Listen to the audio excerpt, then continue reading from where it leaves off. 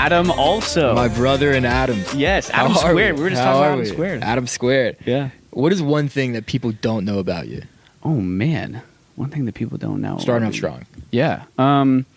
Actually, I feel like I was just talking to you about this. I'm like really introverted.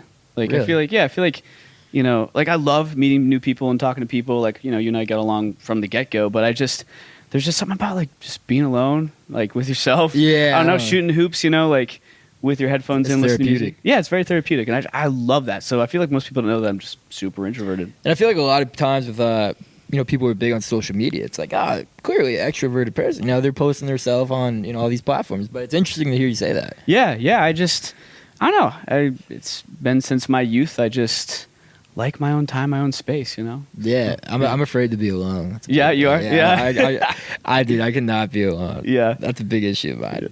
You know, you have obviously been extremely successful in content creation, social media.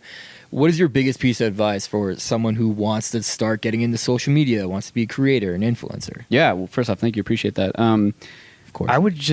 I would say just try it first. Like, I had no conception 3 years, I guess almost 3 years now, of what social media creation was, what content creation was. I mean, I literally started, it was kind of peak quarantine. I was at University of Oregon, go Ducks. And you know, with no classes, nothing, we just had so much time, you know? And TikTok was this kind of emerging platform, and it was really interesting to me because it was such a level playing field relative to like, you Definitely. know, yeah, relative to like Instagram or YouTube, where I mean, you can still garner that following, but it helps you if you have sort of a celebrity status. But it started with the curiosity and kind of pursuing that curiosity more of like, okay, let me see if I can get some sort of viral video. So I started posting, you know, I feel like everybody does like Snapchat memories, you know? Yeah, of course. And like none of them hit. And then I started making videos and they were absolutely terrible. They were so bad. And then, I made my first video that took off was actually a betting video. It was on NBA 2K, and really? Yeah, just me and my buddies. Like, you know how you can simulate? Yeah. So I did like the 95, 96 Bulls, something like that, versus the Championship Warriors team. What was that 26? Yeah, 26. Was KD there? Yeah, KD was there. Probably like 26. One of those years. Anyway, so and we just added some commentary. Long story short, it took off. And so I think one of two things. One, just be curious about something and pursue that. And then number two is be consistent. You have to be consistent and disciplined. You'll have great days. You'll have bad days.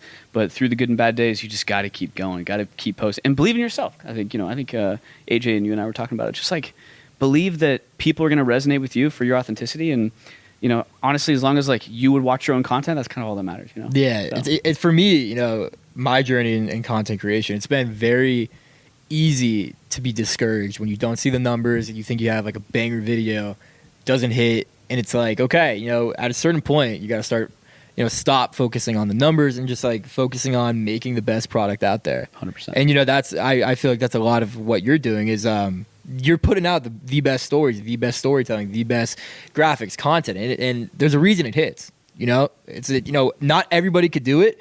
But at the same time, everybody could do it if they wanted to try and stay disciplined and be consistent, you know? For sure. So that's why you're one of the most, you know, respected and up there content creators in sports, I would say. Well, again, thank you so much. That means a lot. And I also just think it comes from like a deep, deep passion for just sports in general, but also storytelling. I don't know, there's just something about a good story that I just, you know, if delivered correctly, can really like encapsulate people or bring out certain emotions, and I think that's really powerful. And so definitely, and it's a way for people to connect. For sure, everybody knows a story. It doesn't matter what language you speak. Absolutely, you have been told stories, family stories, bedtime stories. It doesn't matter. Your life is a story. You know, like that whole thing. Everything's a story. And I've never really thought about it until I said that like a sentence ago. Yeah, but everything is really a story. Yeah, which is kind of crazy. No doubt. I got to ask you.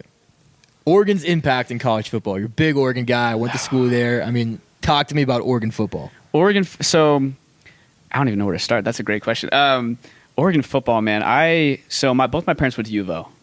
Both my parents, one of my uncles, two of my aunts. So it's deep in my family. Family of Ducks. Yeah, and I applied to other places. I applied, you know, University of Arizona. I applied NYU, a bunch of different schools, but I was just like, you know, my heart was set on U of O. It was almost like a second home because I lived just outside of Portland and it was about an hour and a half away from Eugene, which if people don't know, that's where U of O is in Eugene. And yeah, like, again, from when I was a kid, I've just loved football, loved basketball. My dad and one of my good friends and his dad, they always took us to the basketball and football games when we were young. So going back to those days of, any Oregon fans out there or just football junkies like Darren Thomas or Dennis Dixon to even go back farther, D'Anthony Thomas. I mean, just those are guys that I grew up watching and idolizing. And yeah, I mean, to answer your question, I don't know. It kind of like it Oregon football really like shaped my youth. Now, as an Oregon football fan, you might know where I'm going with this. Just it's tough to always hear the like 0 championships. Yeah. It's tough. But you just gotta win one. Yeah, exactly. Yeah. Come on, guys. We gotta win one. We gotta get one. But just from the perspective of like how I grew up, it's just I can't explain it. Like it's so much further and deeper than a connection to like a pro sports team because of my family connections there and because I went there and I always felt there was just a lot more authenticity to, no shade to like pro sports, or specifically like basketball and football on the pro level, but I always just felt like there was such a connection with the players when you like go to that school. You are one of those individuals right next to it's your classmates. Yeah, Justin Herbert, whatever. It's like they're just like you, and so there's just some sort of deep connection there. And yeah, I feel like I just went on a long ramble. Sorry, but it's just strong connection of Oregon football. Always will. The coolest thing about Oregon, I would say, and I'm sure you would probably agree, is they get new jerseys every football game. Oh yeah. How many jerseys do you think they go through a season? Like, oh my number. What? There's probably at least like 60, 70 guys on the team, maybe, probably more. I don't even want to know. I bet it's crazy. Over under 10,000. Oh man. I mean, we could do the what? Quick math. So how many games are a season? Like 16? Yeah, probably 16. How many? Yeah, 70 people on a team roughly. Yeah, probably. So I'm gonna be honest. I'm not that quick with math. So yeah, I don't probably even know like I don't know, a few thousand maybe, but in aggregate. I'm gonna go over 10,000. I don't know why. Over 10,000. I'm feeling over 10,000. Maybe that's a too season. Bold. Yeah, a season. I'll probably take the under. I don't know. Yeah, that's maybe tough. Maybe I'm dumb. No, I don't know, but it's interesting. It's a lot. It's very the point being, it's a lot of jerseys. My goodness, a lot. Yeah. And I hope they bring some of those good ones. Like, there's some sick throwback jerseys that some people don't know about. That I did an interview with Kayvon Thibodeau at the Sports Illustrated Super Bowl party, and I was asking him like, what his favorite jersey was, and he liked the all black ones. I was like, that's sick. But I was like, Kayvon, what if we brought back the throwback U of O? Did I show you those the other day? Yeah, like U of O inside, the throwback uni. And, yeah, and I was like, man, these are just so fire. So any Oregon execs or whatever, like. Phil Knight. They have that sway, make it happen. Phil Knight, come those on. Jerseys are fire. Oregon getting Bronny? I really hope so. What's your pitch? So. The jersey. I feel like the jersey's got to be the jerseys. The Nike's got to be a pitch. The proximity to Nike, absolutely. Obviously, deep roots with LeBron and Nike. I mean, you see the photos, right? Phil's always sitting next to, Bryce and Bronny. He was when LeBron surpassed Kareem. Yeah, he was there. He was sitting right next to him. Only person not on his phone either. I know. Yeah. That was a legendary photo. That was a legendary photo. And actually, shout out, there's one lady in the back, too, that's not on her phone, too. Because I didn't give on that. Respect yeah, and they're like, actually, there's a lady back there, too. I was like, okay. But yeah, really hope Bronny goes to UVO. Bronny, if you see this, come to UVO. I got some sick vintage swag for you, too. I got the hookups. But yeah, man, I think that almost kind of in the same vein as Bol Bol, right? Like not quite the same celebrity status, Bol Bol, but it's like, and again, not quite the same level of skill from a father perspective, being Manute Bol, but I feel like it's that same kind of superstardom of like coming out of high school. Bol Bol was freak athlete. Big guy. He was I don't know the specific number. He was at least top 10, definitely. in the nation for recruits, and everybody wanted him. Everybody knew his name. And so I think it's kind of a similar, hopefully a similar kind of attraction for Bronny. It's like the jerseys, the connection to Nike. Great facilities. I mean, you name it. So all of it. So you're obviously a big college basketball guy. Got a little game for you. I'm going to give you a minute. Oh, geez. I want you to name as many 2010s college basketball players that you can. Don't have to go to Oregon. They can. But as many 2010s college basketball players as you can name. 2010s. Okay. We were doing this the other night. We were. Don't think too much. You know what? We'll say college basketball players. We'll change it to name as many college basketball players as you can. Okay, yeah. But don't go based off NBA. Don't think about college. No, I got you. Ready? Okay, ready? 3, 2, 1, go. Aaron Kraft, DeJuan Blair, Jimmer Fredette. Marshall Henderson. I'm just thinking 4. like Hashim Thabit. Okay. How many do we need to get? As many as you can. You got 48 seconds. Shit. Man, I'm blanking. JJ Hickson, who's at NC State. Yeah, sure.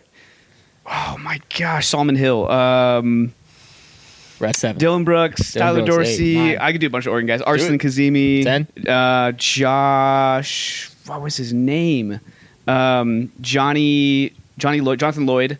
Nate Robinson, UW. I feel like that's cheap. No, it counts. I just think of it you counts. guys. I think you counts. Nate Robinson. 20 seconds. 20 seconds. College basketball players. Greg Oden. And one more, Evan Turner. You still got 10 more seconds. 10 seconds? Okay. More 10. Can you get to 20? Shoot. You need 5 more. James Harden, Arizona State. Yep. DeMar DeRozan, USC. Shoot, that's probably it. You got 17. You got 7. Well done. Well, and I respect you didn't just go beyond like NBA. You could have. See, the NBA players, though, I stayed at the college because I was like... That was very respectful. Yeah. That was very respectful of you, Adam. Obviously, it's going to be a layup question for you here. Favorite college basketball team of all time? Oregon Ducks. Fair question. Last question for you, though. Yes. How have you enjoyed your stay at the Wynn? Oh, it's been incredible. I mean, we're in this insane suite right now. What are we talking about? Two-story fleet. Two-story suite. It's got the squad can't see it, but elevator in the back. Yeah, it's been crazy. I mean, the hospitality, the food, the show, Awakening. That was wild. But man, it's a whole nother level here. It's so nice. Better question: are you going to stay anywhere else after staying at the Wynn? I feel like it's almost tainted in a good way. My experience, I'm like, I don't want to go anywhere else. You're not staying. Hey, next time you're in Vegas, you're at the Wynn, baby. You're not going anywhere else. Exactly. Wynn Encore, like we're here. Place to be, and you'll be here for Summer League, I'm sure. Summer League, Super Bowl 2, and then where else? Yeah, we're always back here, I feel like. Yeah. I'll see you at the Wynn. Yeah. I'll see you at the Encore pool. Absolutely. All right, brother. Adam, thank you so much for being on the show, man. Yes. Adam Squared. Adam Squared. You heard it here.